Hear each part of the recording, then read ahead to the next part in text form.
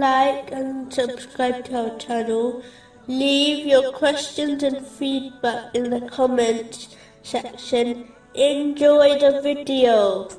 Moving on to chapter 56, verse 57. We have created you, so why do you not believe? After understanding the divine name, the Creator, a Muslim must trust Allah, the Exalted, in all situations. If Allah, the Exalted, created and manages the entire universe, He is more than capable in sorting out a person's problems. In addition, these names indicate that Allah, the Exalted, is the one who creates and chooses all things. So a Muslim should not challenge the choice of Allah, the Exalted, as this leads to nothing except disappointment. It is therefore better to submit obediently and patiently await relief, knowing that Allah, the Exalted, only decrees the best for His servants. Even if this wisdom is not obvious to a person as a Muslim is short-sighted, it is better to trust in the Creator, whose wisdom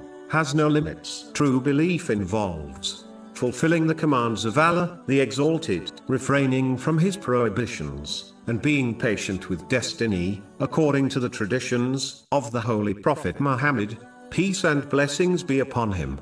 This includes the duties towards Allah, the Exalted, and those towards people, such as loving for others what one loves for themselves, which has been advised in a narration found in Jami' Tirmizi, number 2515.